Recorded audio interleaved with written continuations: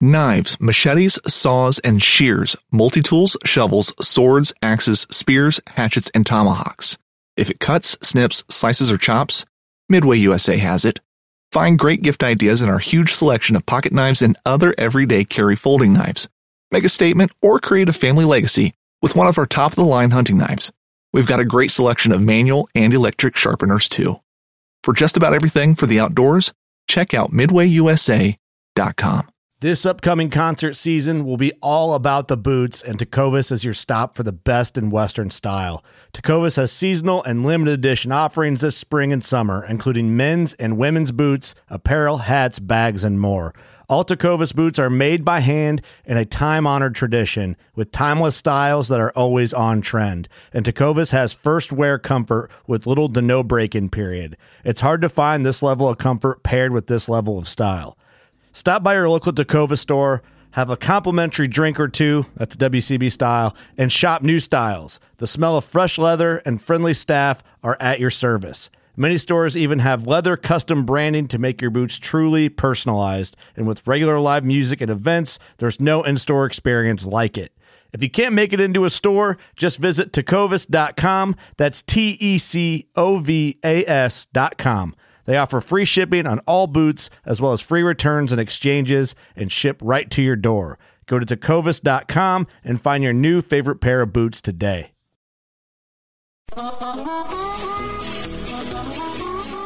Welcome to DSC's Campfires with Larry Weishuhn, the unique blend of hunting, conservation, and the outdoor lifestyle, delivered in an entertaining, informative fashion that only a veteran outdoorsman can do. DSC Campfires is brought to you by DSC, Conservation and Hunter Advocacy, Hornady, accurate, deadly, dependable, Trijicon, brilliant aiming solutions, Taurus, makers of the Raging Hunter and other fine handguns, Mossberg, a leader in firearms since 1919, Hassel Cattle Company, the world's best jerky, and Wagyu beef. Now, here's your host, Larry Weishuhn. Well, welcome to the Campfire. This morning I have got a very special guest, Mr. Herman Broun. Herman has kicked around a fair amount over the years. He's been a bronc rider, champion bronc rider. He's been a guide, continues to guide occasionally, an entrepreneur. If you hear some shots in the background, we're actually on Herman's home ranch. It's been in the family for a good many years, and there's I think somebody's out there maybe shooting a Sharps rifle with a Sharps match, and I noticed earlier there's some smoke coming out, so I'm assuming they were shooting black powder cartridges at this point. So, Herman, welcome back. We had you on some time ago, and I've been wanting to get you back on ever since. Now, before we turned this thing on, we were talking about some of the guiding stuff that you've done, and you mentioned Mexico, and we were talking about some editors and some assignments that you've gotten over the years as a writer, and to say all that, too, we just finished a radio show that you do, an episode, and what's the name of that radio show? It's News from the Camp House. News from the Camp House. How do people access that? And then we'll get into some of these other things. KULM 98.3 FM. It's a local radio program out of Columbus. Now, thankfully, I've been doing this since August of 2000. And it's a weekly program every Saturday morning, 6:30 a.m. Central Time. Most, now you've got internet, you can live stream it, so anybody can watch this, anywhere. But it's 6:30 a.m. on Saturday morning Central Time. And the premise of the program is that there's so many conversations, so many discussions that go on around a hunting camp, fishing camp, any kind of gathering. And so often a discussion will end with a question of how does something work? How does something actually, there's always a question at the end a lot of times. And that is the premise, is that I go out and I find the answers. I'm going to find somebody that is expert that can answer the question of why things are the way they are and what we're doing about it. And whether it's legislators, whether it's state agencies, federal agencies, attorneys, biologists, whatever it takes, we're going to go find the person that can give a good answer that will satisfy people as being the truth.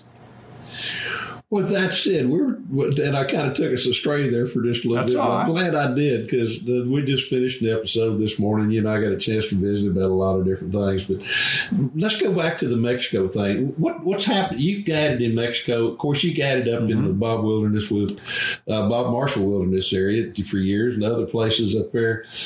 And you were mentioning that you really like the wilderness, right? That's the thing. You know, hunters are going to have preference of what style of hunting do you like? And that's fine. That is, boy, I mean, that's great. Texas is 95% private property. All right. So you're going to have all different brands of hunting in Texas. It's whatever you have access to, whatever type of preference you have. That's great. Go enjoy the outdoors however it suits you. All right. Me, personally, I like the wilderness. I like saddling a horse, packing up mules, packing into the mountains, and living, 1800 style up in a wilderness area. That is what I have enjoyed. First time I went to Montana was in 1978, and I, me and the neighbor boys all would go to the hills through the 80s. And just go have fun. Well, one of them turned out to be an outfitter, and I started guiding with him, and guided with him in the Bob Marshall Wilderness up until with him till 94. Then another outfitter picked it up, and I guided with them through 99. There was one year that I ducked off and I went down to the Zorka Beartooths because I kept hearing how those guides down there got paid better. And so I went down there. There was a lot of elk. It was not my style of hunting, even though it was a wilderness hunt. It just wasn't my style. We hunted the park line and run up and down the park line trying to call elk out of the park. And that just wasn't my deal. And so, but I signed on for the season. I did it for 1 year. And then after that, I went back to the Bob, and I stayed there through 99. And then I went down to the Washakie Wilderness in northwestern Wyoming, and I guided down there. And about 40 miles, we were up the East Fork of the Wind River, about 40 miles from the park. And across the hill, over the hill from the Woods River and Cody. A lot of your outdoor folks are going to recognize that from old Jim Zumbo talking about the Woods River and Cody, Absolutely. Wyoming. And we were over the hill from that, over in the East Fork of the Wind River. And I got it there from 2000. The last trip I went up there to go to camp to help them was in 22. And trying to show some of the guides. I told them for years, I said, y'all got to get some young fellas in here. I'm about played out. And in 22, I went up there and was trying to show some of the guys where to hunt, where not to hunt, and, how to play some of the basins and stuff, because the wind will get you if you get in certain spots. And trying to give them a heads up of what I had taken 20 years to learn, and give them a heads up on this is the way you hunt this area. And, so. And then you ended up in Mexico for a while. I did. It was great. It was great because I was able to, there was a time that I would go to Montana and start 1st of June and do 1st of June till July. We worked on, we had 40 head of horses to shoot. We had, all kind of stuff to do. We make a couple of trips and run into the mountains to kind of prep up stuff for when we were going to go hunting. Then we would do 6 progressive fly fishing summer trips into the Sun River and into the Middle Fork of the Flathead. And then you'd have 2 weeks to go to the early season where you do 4 8-day hunts and on the west side, and then you would go into the general season where you do 2 or 3 8-day hunts, and that would generally, most of the time, I would leave Montana right at Thanksgiving, get home in time to go to Mexico and go guide Mexico December and January. And so from the 1st of June to the end of January, I was hunting somewhere. But from the 1st of June till Thanksgiving, I was out there living in the wilderness. And then it all changed because from December to January, now I'm on a ranch where I can get sleeping inside.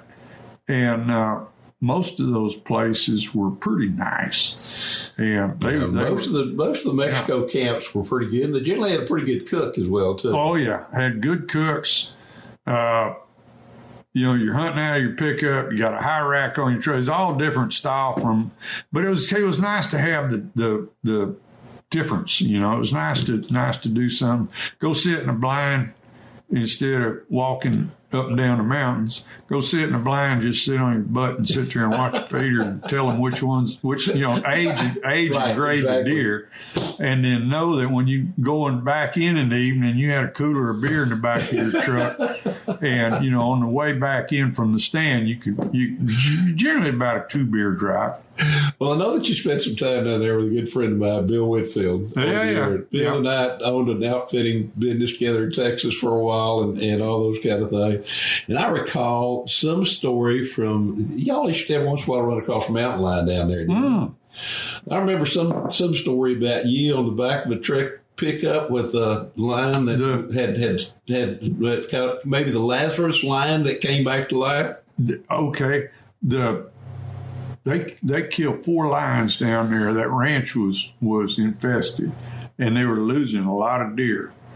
And one of the guides had found a yearling horse that morning, and he came back in and told the landowner. The landowner waited until almost dark, and he went out with one of his guys, and he got up in the high rack and let his man drive. And he was shooting at 223. And they went out to where that horse was and it was right when you almost needed spotlight a little bit. And that lion was on that horse, and he shot it because he wasn't gone long. And he brought it back in and had it in the back of the truck.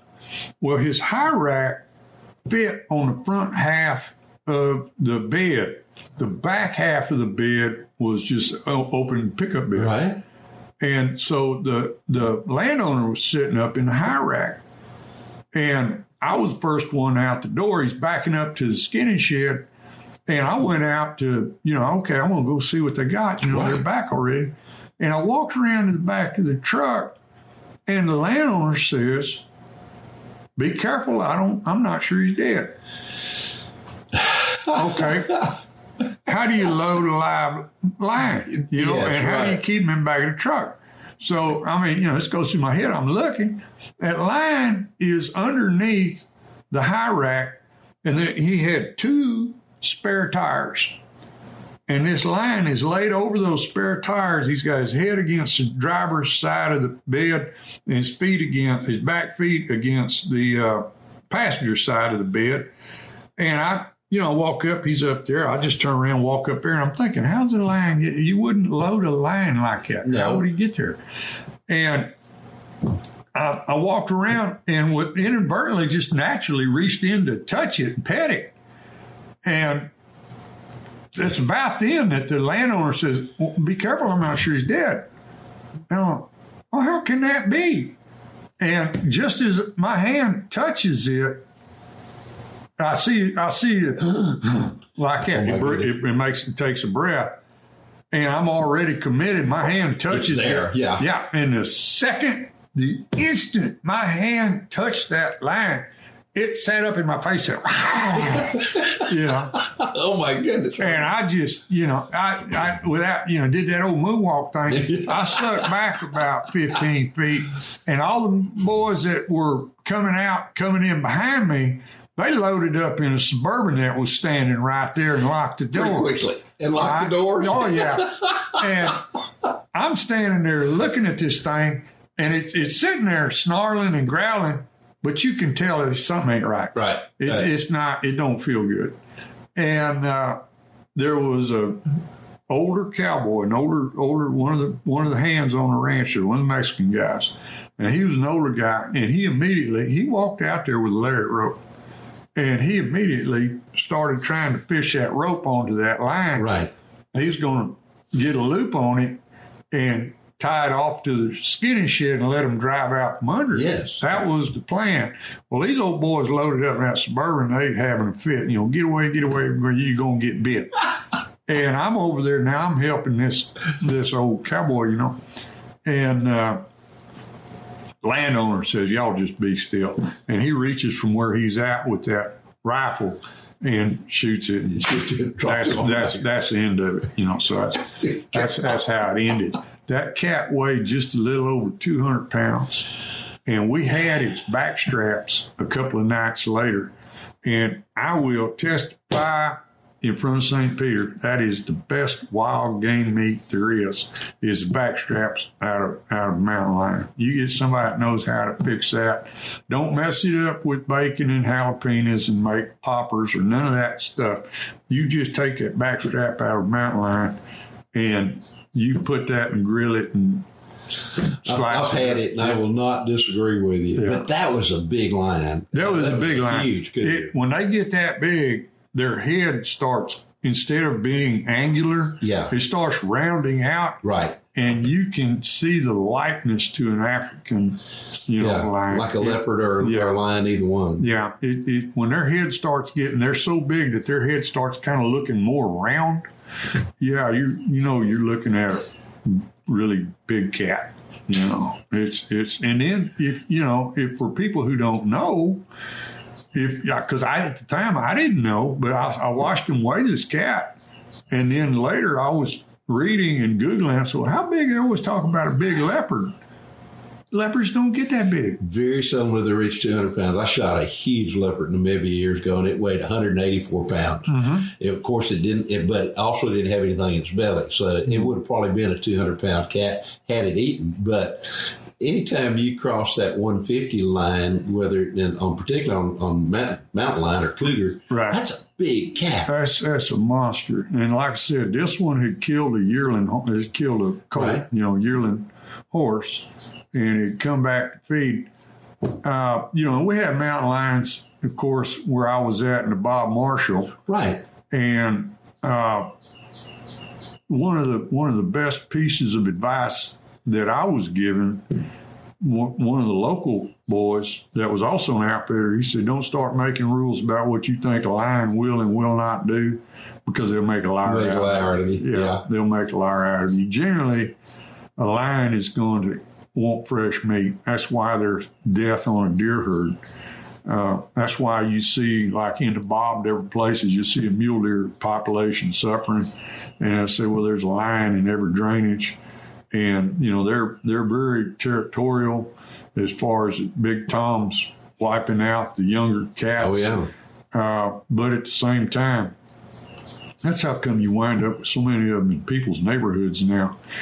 But they're hard on because they want fresh meat. They may kill something, but now here I am making it up, and he just told me not to.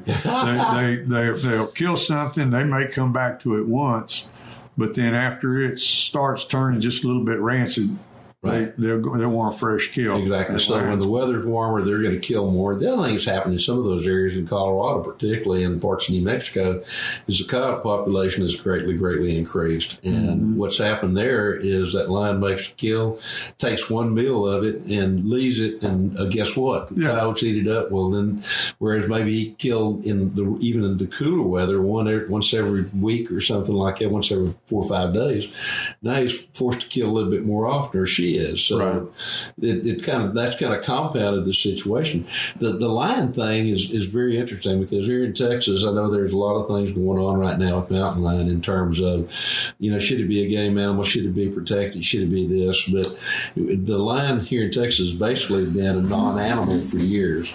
And so there were no regulations as to kills or bag limits or anything like that. And even in the face of that, the mountain lion population has increased many times over, many-fold over, compared to some of the other states where they do have regulations. I got a bad grade in a class at A&M. You know, I went back to A&M when I was an adult. Right. And I took all their journalism classes. I was in my 40s. And I took all their journalism classes, and I took a parks and tourism class as a elective. And during that, we went to Big Bend. And so a bunch of us went out there, a bunch of students. I went out there, a bunch of students. We went to Big Bend, and part of it was they did a slideshow out there, and they had a ranger do a slideshow, and this young lady was, I think, just out of college, and did a slideshow about lions. Okay. We get back to A&M, and I find out, okay, now we're supposed to write a paper about what was something that we noticed at Big Bend. And I wrote a paper, and I said, all right, we went to this slideshow presentation, and this young ranger put on his presentation and talked about loss of habitat,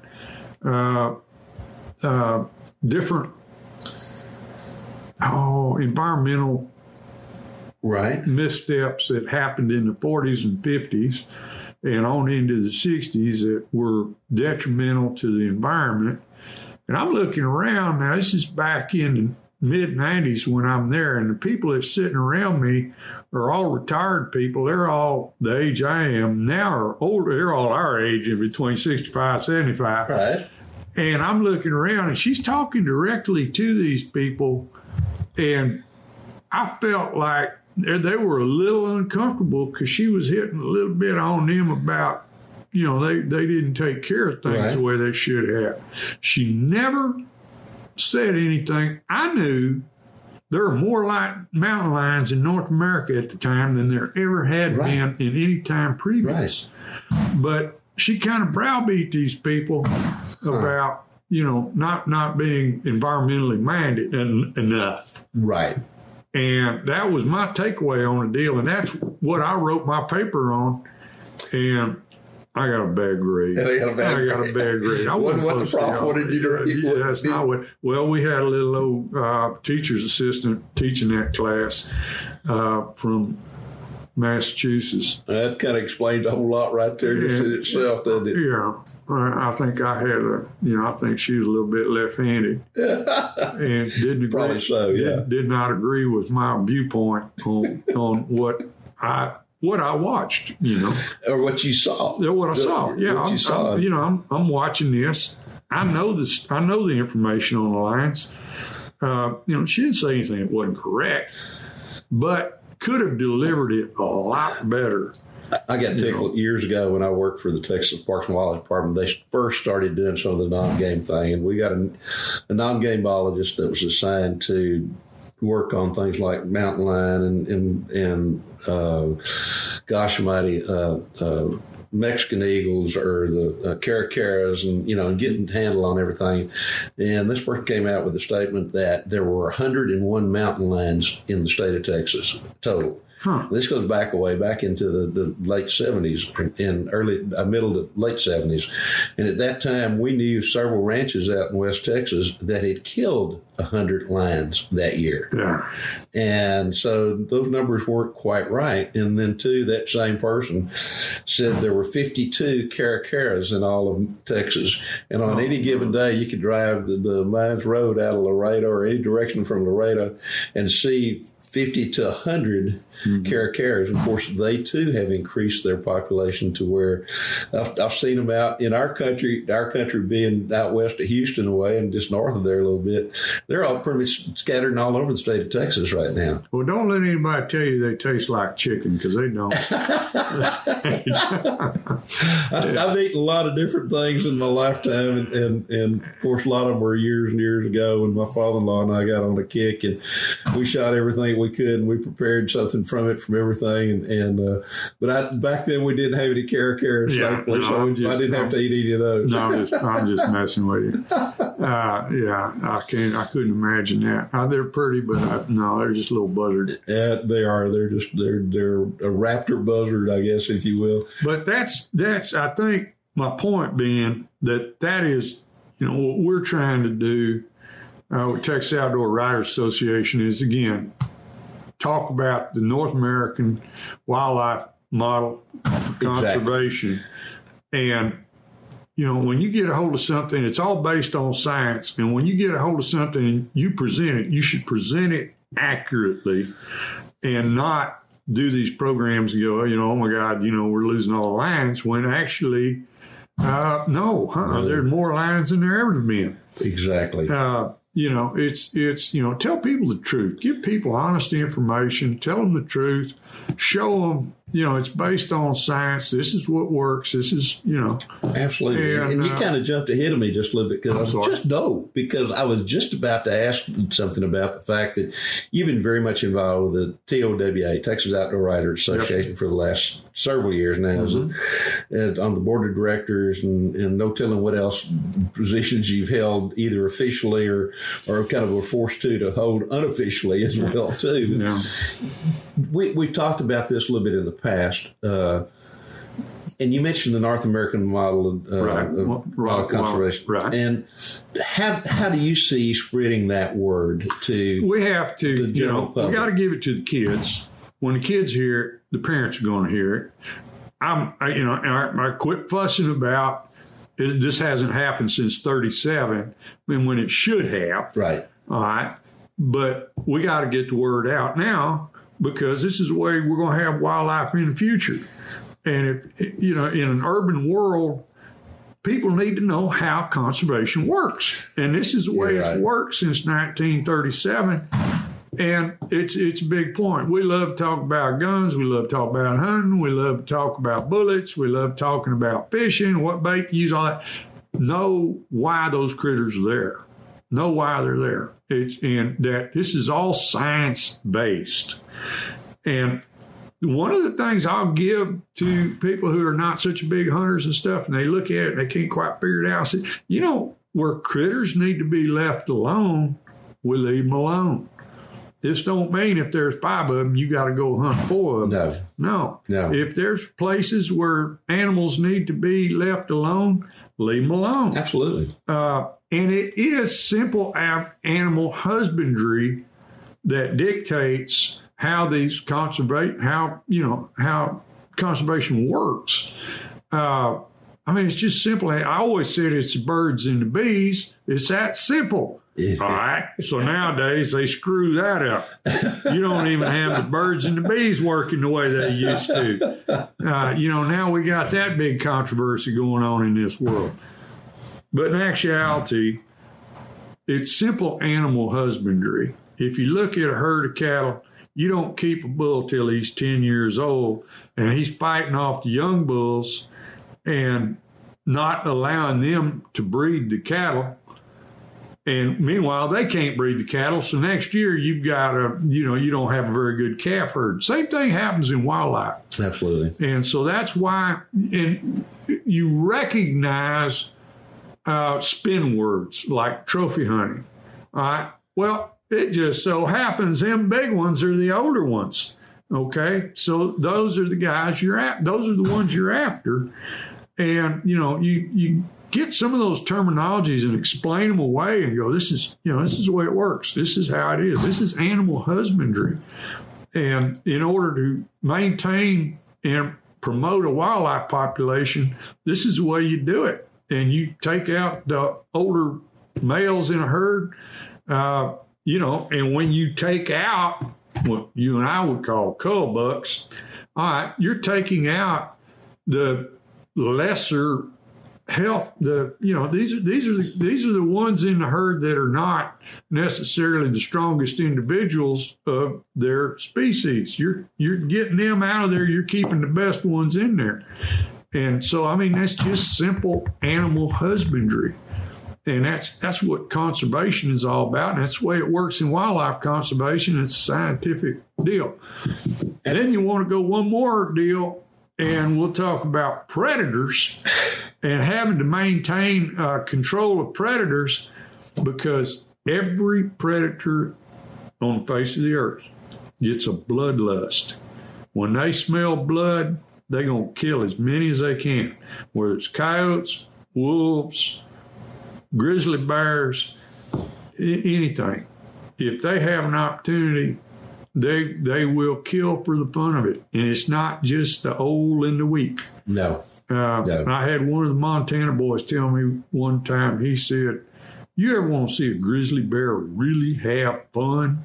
Watch him get in a pen full of sheep where they can't get away. I can imagine. He said, I've not seen that, but I can imagine what happened. He said, you talk about look like a cat playing with a mouse. He said, he'll kill every sheep in the pen and just have more fun throwing them in the air and throwing them around and killing them. And he said, and we've seen that now with wolf predation on elk herds, killing elk and leaving them lay. And just, it's predator, the nature of a predator. That is, I think every predator on this earth has a bloodlust. And, it's what old Stan Lynn say in that ricochet thing. He said, you notice the predators all have their eyes in the front and the prey all has their eyes on the side. And, you look where ours are. Yep. A pretty definitive explanation there when you get right down to You're right. I get so tickled all the time. Tickle is not the right term. I get so aggravated because in today's world, a lot of times they only take the sick and the infirm and all that kind of stuff. I tell people it's no different. You go to the grocery store and you're looking at meat and there's this piece of meat that's got crud growing all over it, or it's gray and there's this freshly cut piece of meat that shows a lot of red and all that. Which one are you going to pick? Are you going to pick the one that's looked like it's already bad, or are you going to pick the one that's spoiled, or are you going to pick the fresh one? And predators are the same way. There's some that are opportunists that will take whatever they can, but for the most part, if there is an opportunity to take the healthiest animal in the herd, that's what they're going to take. Yeah. And that's just the way of life, but unfortunately, too many people don't understand that. And maybe years ago when some of the early TV shows and all those things kind of started, maybe Walt Disney would have served the wildlife better if he'd have shown what really happens instead of what his producers thought should happen. Right. Right. I'll tell you what, I'm going to plug somebody right quick. Please do. Sue Tidwell wrote a book, Cries from the Savannah. And it is a wonderful book because it's written from the perspective of a lady observer going to Africa with questions in her mind about why do you hunt all these different critters? Now, she grew up in a hunting family. Right. She grew up eating deer. She told me she had 4 brothers and a daddy. And I said, you mean you never got an opportunity to go hunt? And she said, oh, no, me and Mom were just so happy when they left.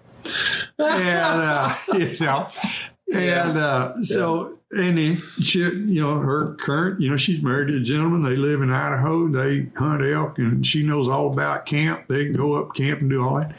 And so she was used to all this, but was foreign to why would you do this in Africa? Why would you go hunt all these different things?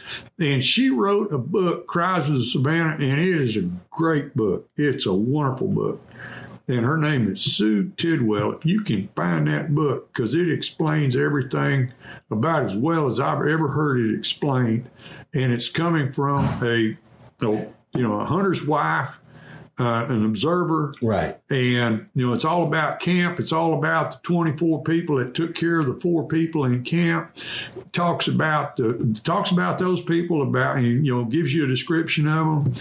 And, it's great. It's a great book. It really explains very well a whole lot about wildlife conservation.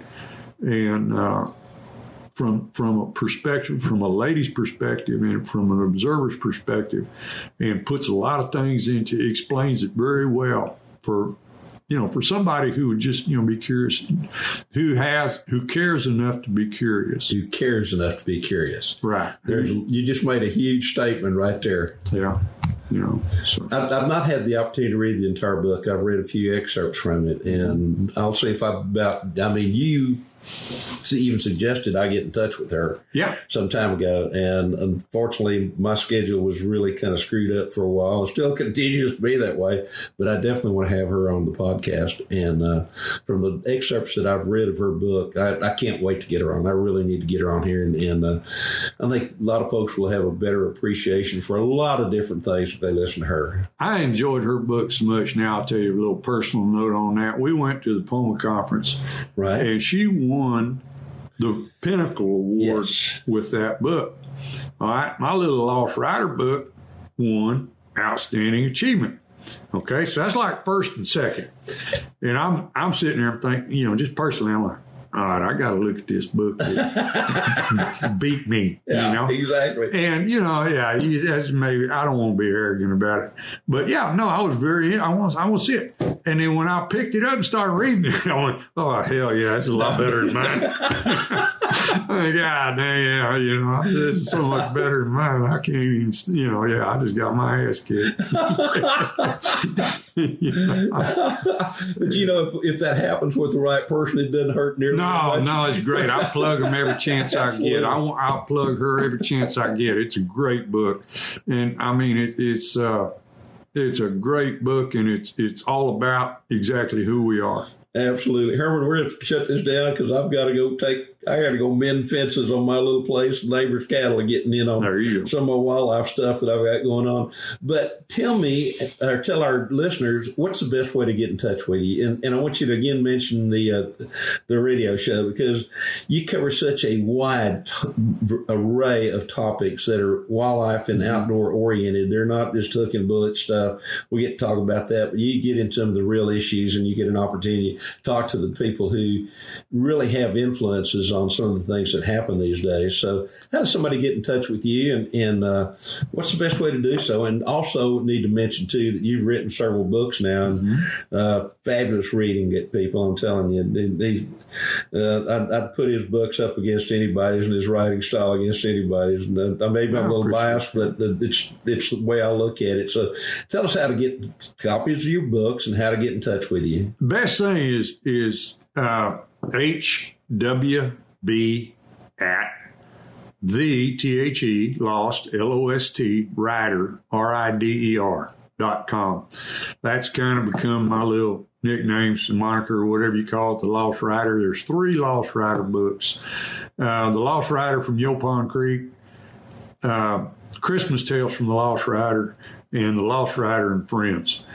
And that was just something I came up with one time because the first thing was I lost the horses up in the Sun River one time. It took me 2 days to find them back.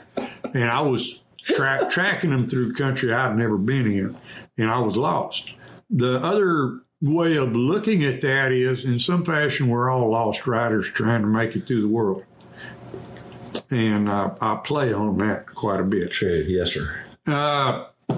But that is the best way, is HWB at thelostrider.com. Phone number 979-732-4707. Best thing to do is text that number because I don't always answer it. You and me both. I don't answer my phone very often, but I do respond to text. So yeah. The radio program, News from the Camp House. Like I said, we'll talk about anything and everything. Any conversation comes up around camp, and if it ends with a question, we'll try to find the answers. And I'll talk to anybody I have to do. I've done this from here to Wyoming to Montana, talking to whoever it takes to find the answers for what we're looking for. What else you want to know? I think that's fan. Give me the how to get in touch with you. Both okay. HWB. That's initials. HWB at thelostrider.com. TheLostrider.com. 979-732-4707. Herman, thank you so much for joining us around the campfire. I cannot wait to get back with you. We'll do so here in maybe a couple 3 months at the very latest. Thank everybody for joining us this morning, this afternoon, or whenever it is you have an opportunity to listen to the podcast. And we'll be right back here with you next week. DSC Campfires with Larry Weissoon has also been brought to you by Double Nickel Taxidermy, preserving your outdoor memories. Burham Brothers Game Calls, the callingest call made. Texas Wildlife Association, working for tomorrow's wildlife today. And the Crown Bar of LaGrange and Round Top, Texas. Join Captain Justin Leake and Meredith McCord for the best fishing action along Panama City Beach. Tune in to Chasing the Sun every Sunday at 9:30 a.m. Eastern on Waypoint TV. I'm Will Cooper, host of HuntStand's Make Your Mark podcast. If you haven't already, download the free Waypoint TV app to listen to our podcast and watch the original films from HuntStand Presents, anywhere, anytime, and on any device.